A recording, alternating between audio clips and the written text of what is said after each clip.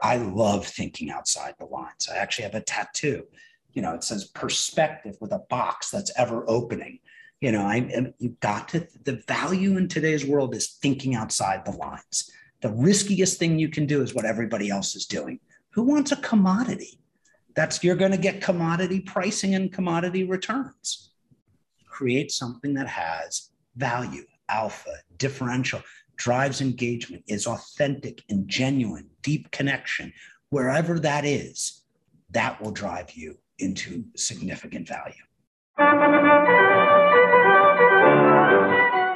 Welcome to the Attraction Pros podcast, where we discuss the latest trends and challenges facing the attractions industry today. We chat with some of the top leaders in the field and provide resources that will help develop your career in this great industry. I am Josh Liebman. I am obsessed with the guest experience and helping attractions make that their top priority for success. And I'm Matt Heller. I am passionate about organizational effectiveness, leadership development, and employee engagement. Now sit upright, hold on tight, and get ready for the Attraction Pros podcast. Hey, Josh, how are you? Matt, I am fantastic. Nice. Nice. I am fantastic too. I've been wanting to do that for so long. And I thought, should I do it? Should I not do it? And it just came to me just now. That's awesome. Well, you've started a couple times and then you stopped, right? I know. Yeah, you've done that. But take it away. You can use it anytime. You can use it even outside the podcast. Feel free. Oh, I don't talk outside the podcast. This is the only time I speak. I see. I got a question for you. Sure.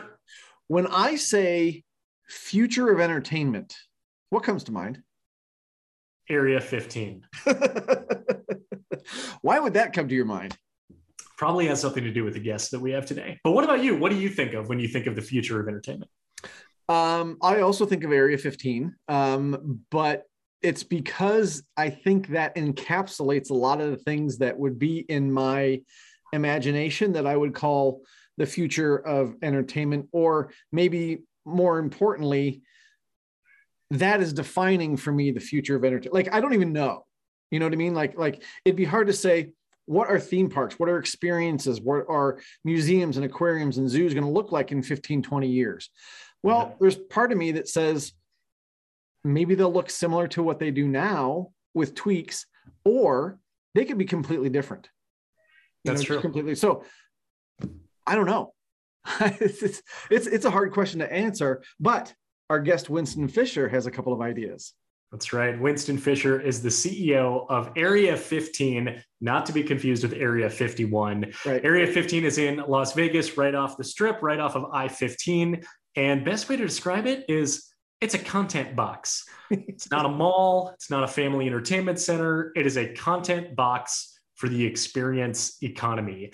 Its anchor attraction is Meow Wolf Omega Mart. We had Vince Cadlebeck on the show several months ago to talk all about the Meow Wolf experience. And then everything else that's in Area 15, there are immersive attractions, there are shows, there is unique food and beverage, and an all-around immersive, and I'll use your word, futuristic experience. I have not been to Area 15. I absolutely want to go. But what I picture when I go in there is, or what I would think it would be like, is just walking around and with my jaw open, like, what is all this? You know what I mean? I think that would probably be my reaction. But hopefully very quickly, I'd be able to lift my jaw up and then go experience everything that's in there.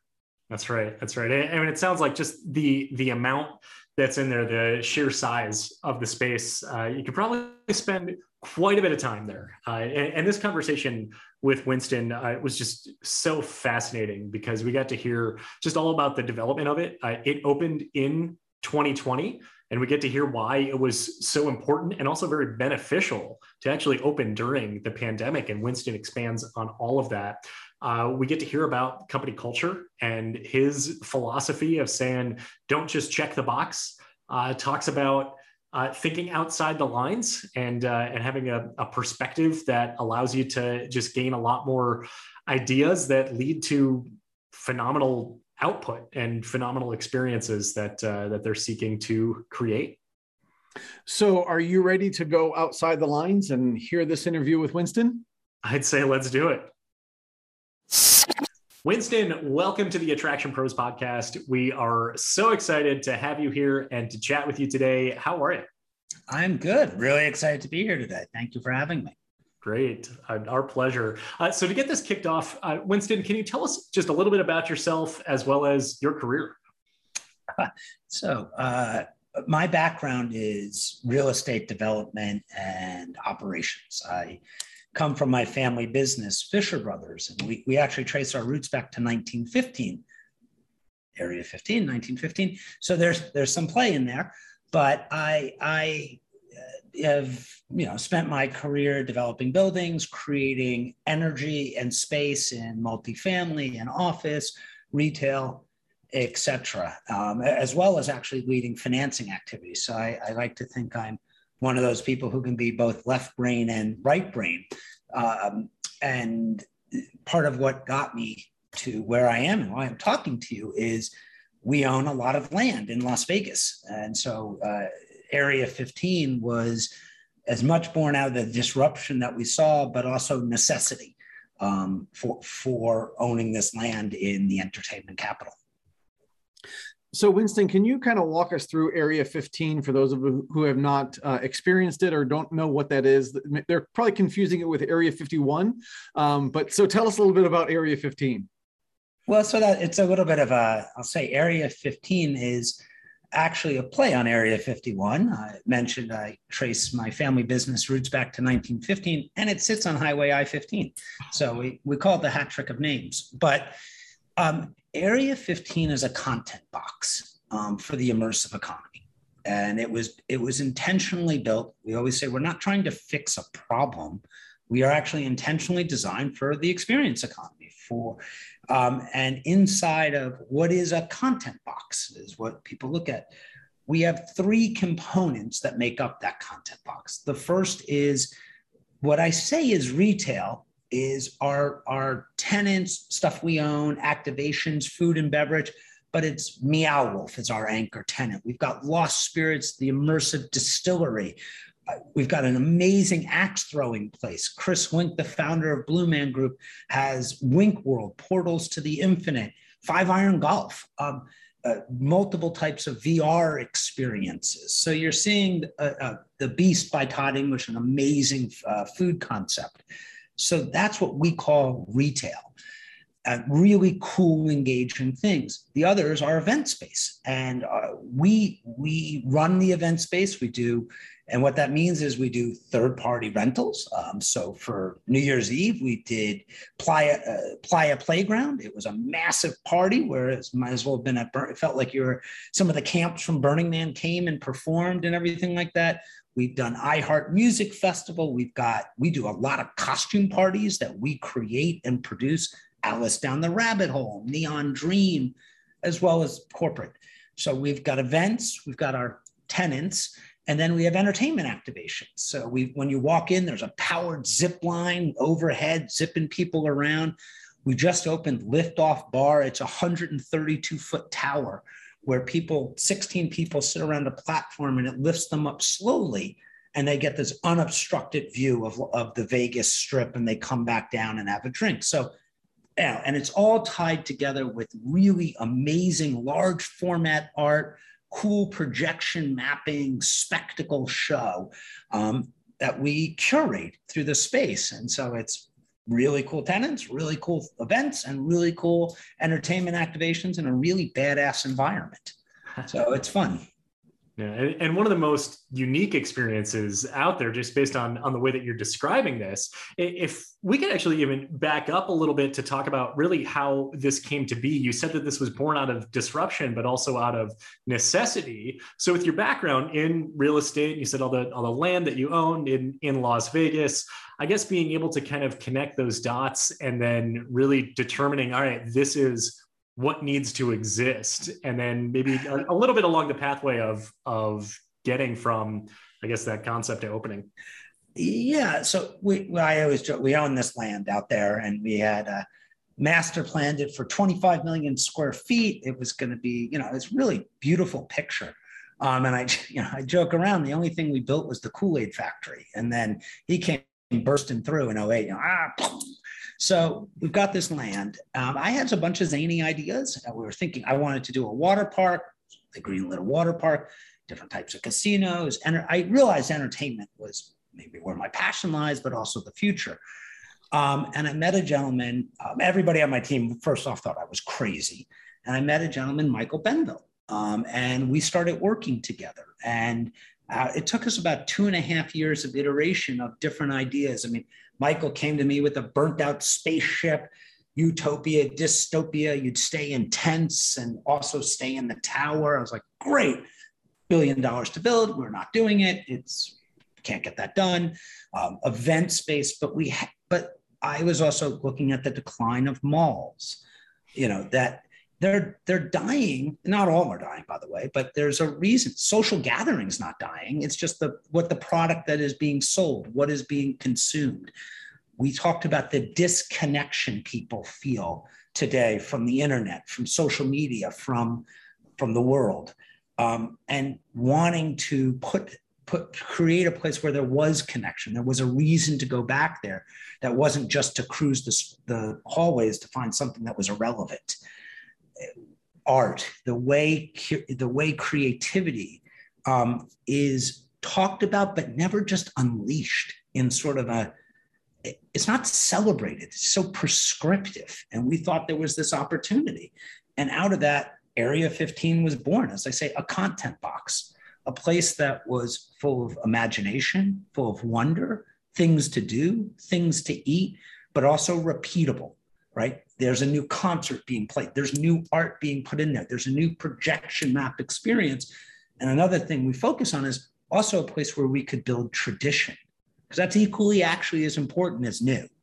Well, It's a Small World is really important because it's a tradition, right? Versus it's something new, so to speak. So all of these ideas came together with Area 15. And it started as a 200,000 square foot content box. The campus in Vegas has grown to over 300,000 square feet of land. We're building towers. I mean, we've got other cities that we're expanding to, but it always comes back to, I say storytelling, not like Disney storytelling, but storytelling of great content, unique experiences, connection to our consumer in an innovative way that is not afraid to take creative risk. And we think that's a platform that is desperately needed in this economy today. So Winston, when you say content box, I think of some undefined spaces, right? And certainly you've got your anchors like a mall would have, right? But does that also leave openings for new experiences? You mentioned that you want people to come back over and over again. So, how much of that space is sort of maybe set aside for new things? Yeah, we have pop-up space that people can come into, anywhere from 800 to 5,000 square feet. Have some additional space that we're actually we've done a pop-up with Netflix in some of the space. We have a 5,000 square foot pop-up. So having that flexibility to do. I mean, the hardest thing is to say something. You need 30,000 square feet of pop-up. That gets a little, how do you keep that vacant?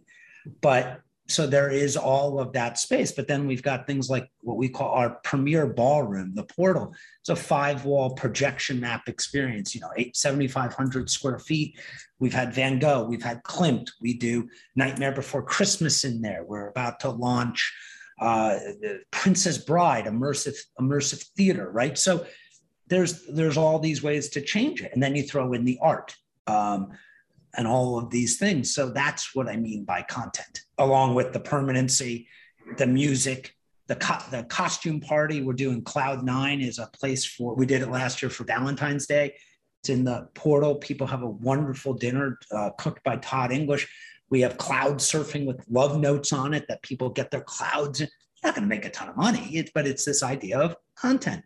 We have a burlesque show. It's not even fair to call it a burlesque show because it's so much more elevated, but this incredibly sexy dance number with all these, I mean, truly amazing choreography called Rated Red, right? And it's a celebration of body types and genders and sexuality. And I mean, it's honestly, it's sexy and it's not cheap. We hate cheap. So we have those types of things, and then we can put something new in there. Yeah. So there's no shortage of things to do at Area 15. So you opened in 2020, and I feel like that in and of itself probably could just be the question. You opened in 2020. How did the opening compare to perhaps what the initial vision was for what it would look like at opening, or as far as what it would look like in general? And even kind of going into what was the reason for wanting to open in 2020? We saw many projects be pushed back, some, still waiting to open till, the perfect time. But making the decision to say, it is the pandemic. Tourism in Vegas, of course, understandably is down substantially, but still makes sense to open Area 15 at this time. Oh, okay. Let me answer the very last thing you said first. If you don't believe in your product, what are you doing, right? I mean, you're the perfect time. What is the perfect time? So we're a brand new concept. Pandemic hits. Some delays, right? Some of our tenants delayed. There were supply chain delays. There were all these things, but a few things one is we have to get open. This was not designed to sit around. There is no perfect time. We are a new concept. We got ourselves open. Frankly, one of the other things, or a few things that I liked about opening is, one, we have a lot of kinks to work out. New company, new facility, new thing. We get to have the ultimate soft opening. I mean, it's like we've got capacity restrictions. We're not opening with all of our tenants. Yes, some people got annoyed, but who cares? But it gave us a chance to actually, literally, we got to get open. And there's morale issues. But the other thing was, we were the only good news. Everybody else is closing down. Everybody else is delays. And I was like, now you rush ahead, fill the void. And I've seen so many times where, look, I did this once with a building. Oh, it's bad, stop. No, you never stop when it's bad. That's when you go deeper, because that's where it's the bottom of the market. It's the best time to be doing something, actually, right? Top of the market. We got to establish our brand name with no competition. Now, Cardi B did her birthday party because all the clubs were closed. I mean, we're going to get in trouble. Yeah, we got zinged a little bit, but we got Cardi B's birthday. We were on our homepage. We got the press that were writing about us. We would never have gotten that if the world was open. She would have been at Tao Group doing a party, right? Which is fine. So if anything, the pandemic has been terrible for many reasons, but it gave us a chance to test ourselves out and control the narrative in a way that didn't exist. And it's been great, frankly. Winston, you come to the attractions industry from a different background, I think, than a lot of folks do. And I'm curious if that different background in real estate and the other businesses you've been in, does that give you that push forward attitude where someone who's maybe more traditional in the industry says, no, we've got to hold back? I'm just curious kind of where that attitude comes from. I mean, look, I guess I am. Look, real estate is usually a little bit different than me. Just to be fair, as Michael says, he's like, you are not your typical person. I think it starts with, I know how to.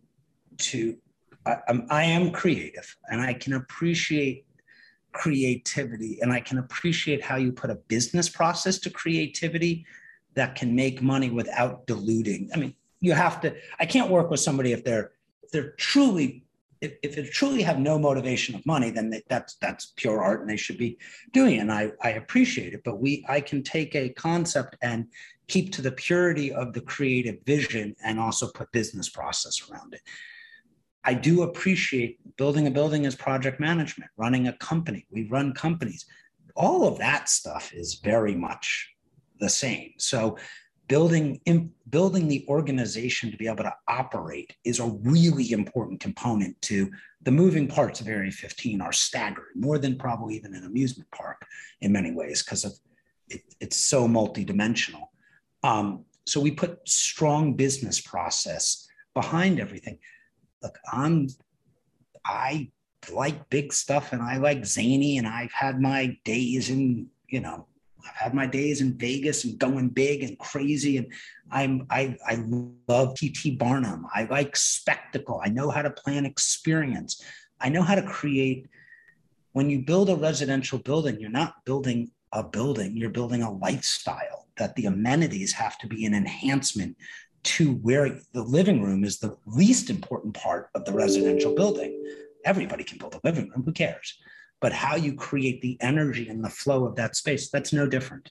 And so I take that approach, and then you put it all together with a love of spectacle and big and crazy with deep business process and not a fear of creativity. And I see that's probably the biggest thing. I see it in real estate, I see it in the attractions industry. I see it in the creative industry, ironically. Everybody thinks in their box to their line. And thinking outside the lines is so scary for people, where I love thinking outside the lines. I actually have a tattoo. It says perspective with a box that's ever opening. The value in today's world is thinking outside the lines. The riskiest thing you can do is what everybody else is doing. Who wants a commodity? You're going to get commodity pricing and commodity returns. Create something that has value, alpha, differential, drives engagement, is authentic and genuine, deep connection. Wherever that is, that will drive you into significant value. So interesting. Thank you so much for sharing that. When you make the comparison between building an entertainment space like Area 15, and you talk about it like building a residential home, what are some of, I would say, those commonalities or those traits that wouldn't necessarily be the most obvious, but requires maybe some of the same type of thinking that would then you'd pull from residential construction or design or project management, then some mistakes we made in there.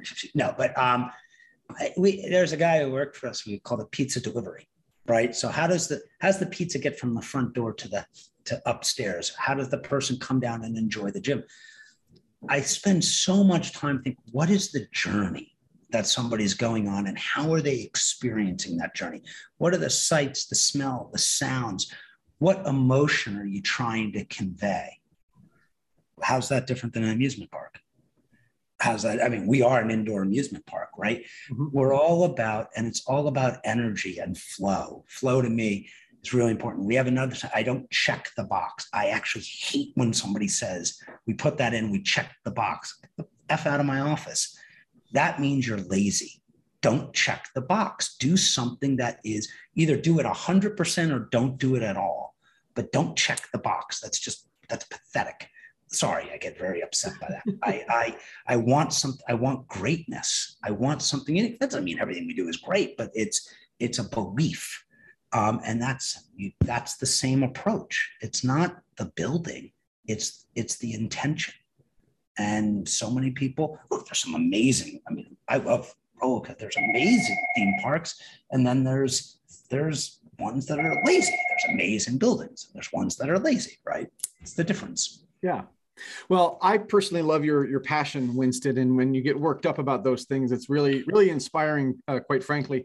And I study, human behavior and employee experience and things like that, and it's got to take more than just you and your passion to make this happen. So how do you either find people that have the same craziness and passion that you do, or how do you instill your passion in others to bring them along the journey with you? Well, Michael's crazy in a different way. It's the same belief, right? It's one of the reasons I grew up with this from my father. I get great people. Right. And I like to have people smarter than me working for me. Same way we spend time curating art or experiences, it's curation of people and finding, our general manager came from Fashion Show Mall. That was a 2 million square foot mall. Our COO came out of the music industry and Sony Music and running startups, right? You put all these people together. We have an amazing person programming our music today. The person who does experience design, Kim Benville, she's a genius. So we've got these people that all our employee number one was Meg Parker, our chief marketing officer. I mean, she's a spectacular tactician about building brands. And so I'm very proud of these people are the best at what they do. You encourage them, you reward them financially. We are creating a culture of success. We make sure we treat all, probably have it far from perfect again, but there's an intention to treat your employees with respect and create a culture of success. I also believe you have to have accountability. The good people get rewarded. The people who need training, you bring along, and you also have to be willing to say where somebody's not working out and then wish them luck in a respectful way to move on. But I am never satisfied. My goal is to build a great company, to run a great company, have great people, have them happy, but high performing. Mm-hmm. Yeah. And then with this culture that you're building, and especially with the mindset of saying, don't check the box and doing do it 100% or don't do it at all. One could perceive that as exhausting in some cases, to say it, just firing on all cylinders at all the time. Also requires, I would say, a level of prioritization. I would say, perhaps, if you look at saying what needs to be done, knowing where to focus on saying, okay, I now need to compartmentalize to make sure that I don't check the box, that I don't just check the box, while at the same time not overexerting. So I would say where do you find the balance between making sure that everything is done, on full throttle, 100%, but not to the detriment of the individual or the process behind it? I mean, there's a few things, right? One, we're a startup. You want people who understand that this is we're not going at 60 miles an hour. You do have to have people who are comfortable going at 120 miles an hour. There are times where I have to make the decision to say, no, we're going down a rabbit hole. And then there's also a lot of times the team has to say, Winston, we're going down a rabbit hole, stop. And you have to listen to them. So that's just a healthy relationship that you have to have in there. Making sure you give people, people need to take time off. They should enjoy themselves, right? I mean, it's not like, I think vacations are actually really healthy for people. I do believe the higher you are, the less the C-suite is the C-suite. They're paid. It's a startup. They're compensated. There's equity. This isn't a 9-to-5 job. I mean, right? Like we are striving for greatness, and that's ambitious. There's risk of failure. Nothing great is achieved without the risk of failure. I hope we get there. I think we're getting there. I'm really happy with where we are, but this is a lot of work right now. And when we get to a different place, let's go sip pina coladas on the beach. But for today, it's not a 40-hour-a-week job. As you go lower in the organization, I think you have to be much more respectful of that time for people, right? Because it is different, not bad, and everybody has value, right? I always say that the artist is no different than the actual person who does rubbish removal, because if the bathrooms are dirty, you got a bad experience. It doesn't make a difference. So you got to make sure every single person is valued and respected, but you do have to be respectful of the different levels and positions of how you work them and what the expectations are. Yeah.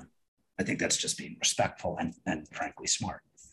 Yeah, absolutely. Winston, I think one of the things that again, kind of go back to that checking the box thought process is that so many people are actually taught to check the box, right? And so when you may have people that are contractors with your organization, or people that are working for another company that's within, under the purview of Area 15, how do you extend that thought process to them? Or is that even something that you have to think about?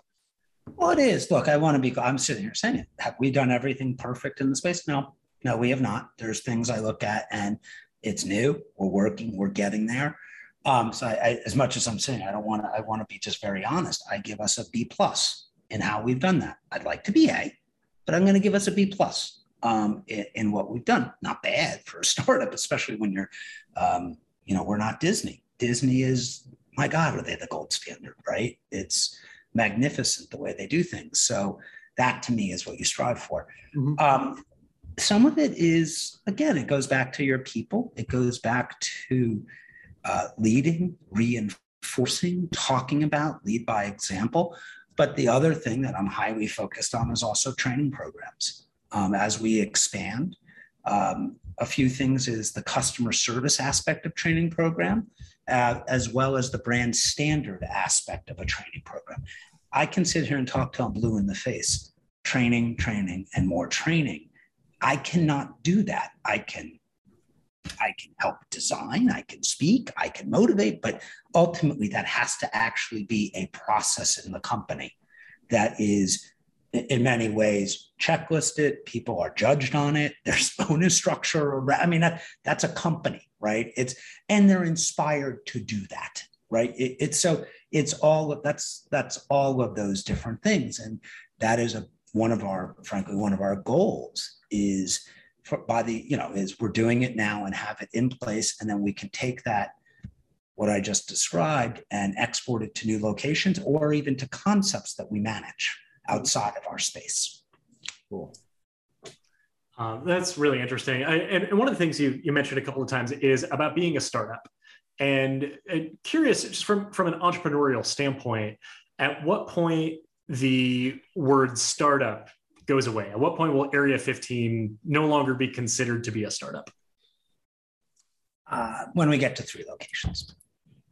So there you go. Where I think 1 to 3, 1 is the hardest. 1 is hard, and it's, you want to try. Got this idea, Michael and I concept this idea. Let's build this zany box off strip full of crazy shit. What? And my family agreed. And so we got that going. Now we have to go from 1 to 3. We've bought,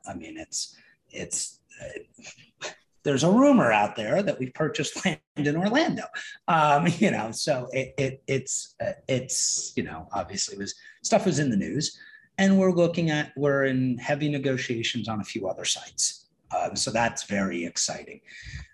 We're taking some of the concepts actually inside our space and exporting them out of the space too, which is really interesting because we've incubated some of the concepts. So I think as we're probably I think you got to then move to that next level to get from 1 to 3. And we're spending a lot of time on our digital and media strategy. As we've now built the physical brand, we can start expanding this into the digital and media side of the company.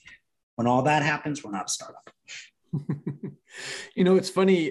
Just before we got on the call with you, Josh and I were kind of looking through the website, just kind of seeing what was out there. And I said, going through the website is kind of like, that's an experience in and of itself, just seeing all the different things that were out there. It's good. Yeah. So that's good. So you said that verbatim. Okay. I did. Yeah. But the other thing I wanted to ask you about, I really appreciate your kind of outlook and attitude. Like, hey, we've not done everything perfectly, right? And I think that's you've got to admit that to be able to move forward. I think my bigger question is, how do you define failure? Well, losing my money. Look, we have failure that we've done things that have not worked. I'm all right with that. I even have to sometimes say to my team, or we threw this event and not as many people showed up. And guys, we're building a brand. It takes time, slow down, right? Like, it's actually okay. In our Rated Red show, we're doing it 1 night a week right now. We're expanding it. It's a new show in Vegas. We're just listed as one of the top sexiest shows in Vegas. But it takes time to build audience and get the right mix of how you do liquor sales and bottle service and all. So that to me is not because it didn't have a good night is not failure. We had an amazing party. We did it on the wrong night. We just did it on the wrong night, and it wasn't the right time, and it didn't do it. It's an insanely sick party that will work because the branding and the design and the stuff just we diff the night. That's okay. That's not failure. That's if you're not taking risk, then we didn't do our job as a company. And if we don't learn from that, that's failure, right? Like, okay, good. We had an event the night before that crushed it. We thought we could do 2 nights on that weekend, given the patterns. That was a mistake. Don't do it again. If we do it again, that's failure.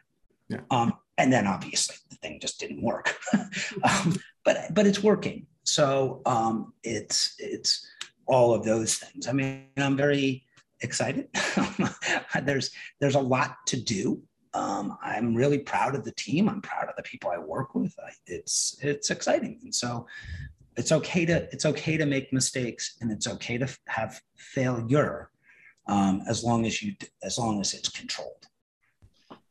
So then, what does that feedback loop look like for you? So you say we held the event, we did it on the wrong night, or we did the show, we're not getting as high attendance as as we anticipated or as we projected, and then being able to kind of pull in the specific data or the sources that say, all right, this is what made this not as successful as perhaps it could be, and now we know exactly what we need to improve upon, do it again, and then continue to kind of spin that wheel as the. I mean, it depends on there's so many different components. So like, just to say like, show rated red actually is not failure. It just means when you open up a show and you have 250 tickets to sell, it takes you, after 2 weeks, you might have a little bit of time to get brand penetration in the market. So that's more patience than failure. The event there was, that's a very straightforward thing. We thought we were going to sell X tickets. We didn't sell X tickets. We frankly, talked to people in the industry. We talked to team members. We sat down, we did a postmortem, we did an assessment. Out of that, you get the data, you looked at what other stuff was going on, and then you adjust accordingly. And we use data a lot. There's a lot of, I have a thing called councils. We create councils to handle problems, issues, topics. And that's supposed to, break silos inside the company so that when you have spine council, when you have event council, music, you're getting the different groups together so they can actually discuss. And so we're actually very fast at making decisions, but we also do sort of like encourage a lot of discussion and then make a decision, pretty good at that actually, right? And there's a reason we're open for that. But it looks like that. A lot of iteration, learning. Did we spend the budget in the right place? Where would it have been more impactful? Taking all of those, really taking learnings and always incorporating that into the next thing we do. Yeah.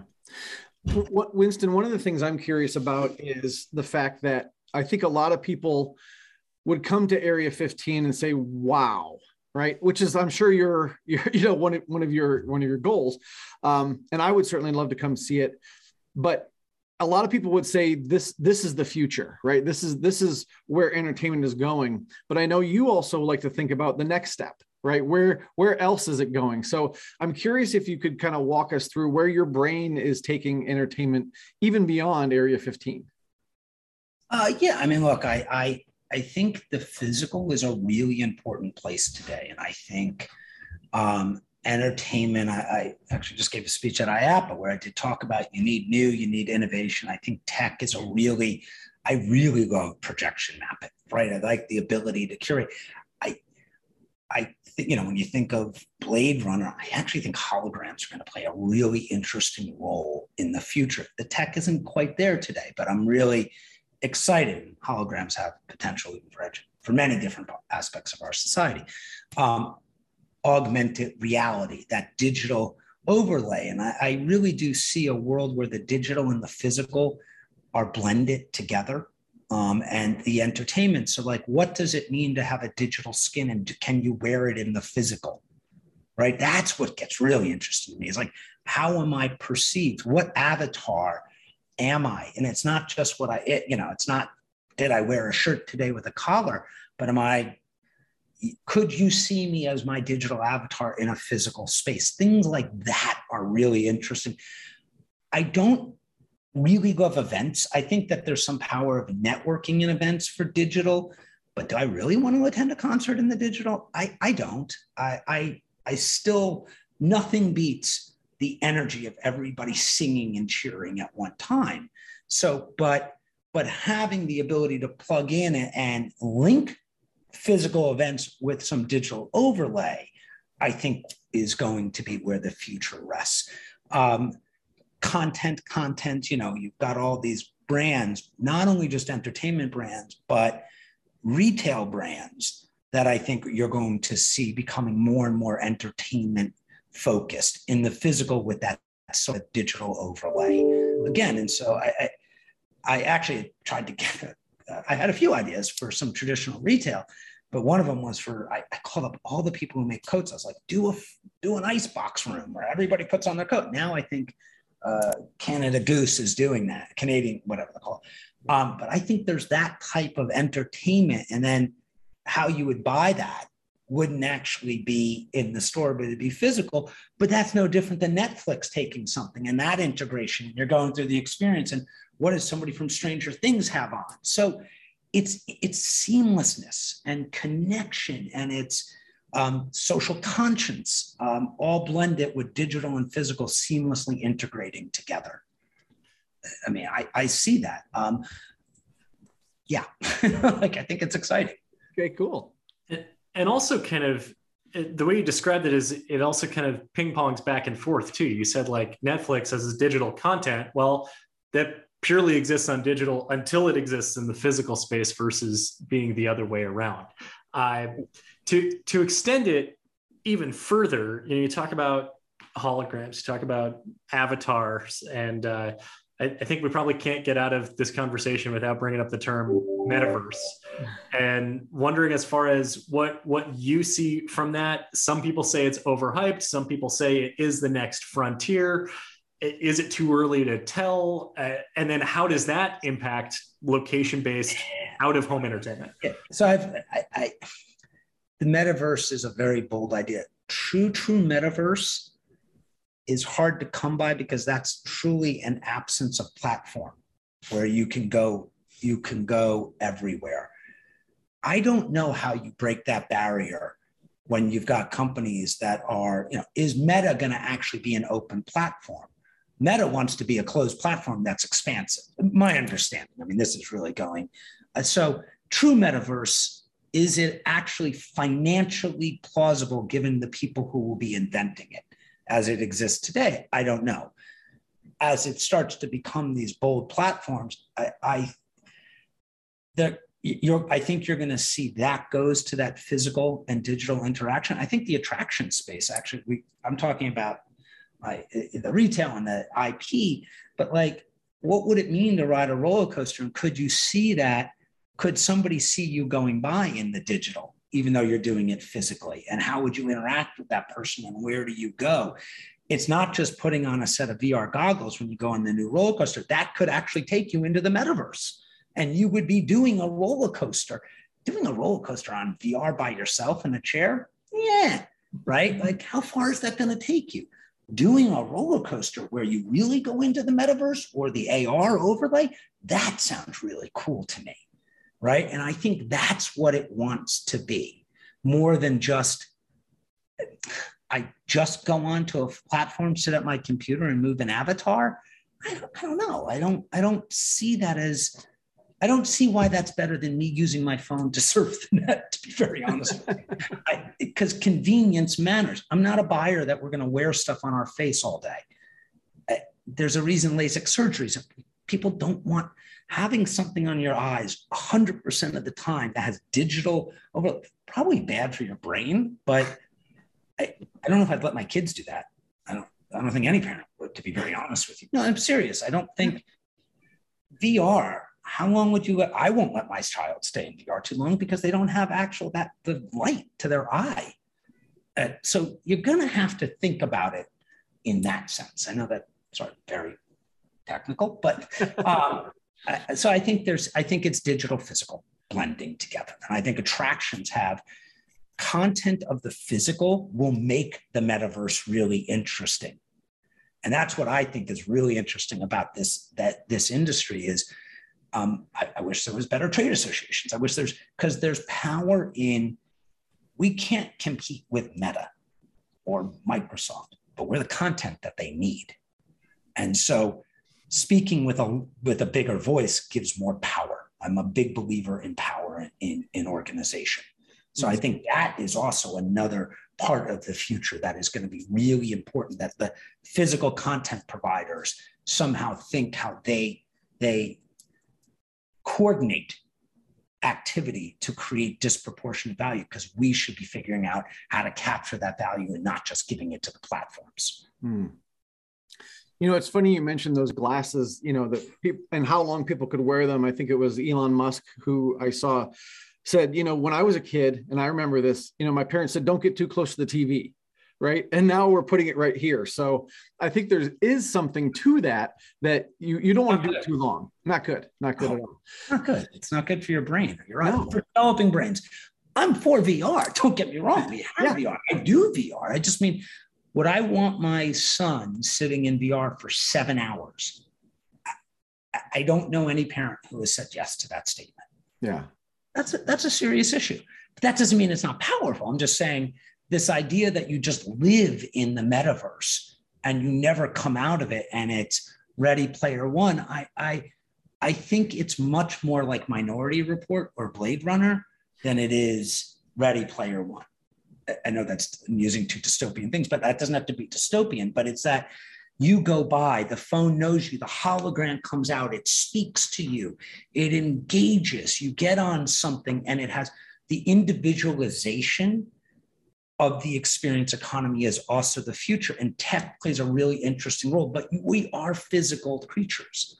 We engage, we talk, we engage. I mean, we've actually seen the experiment of going online, and my God, kids have social problems. There's depression that's running rampant.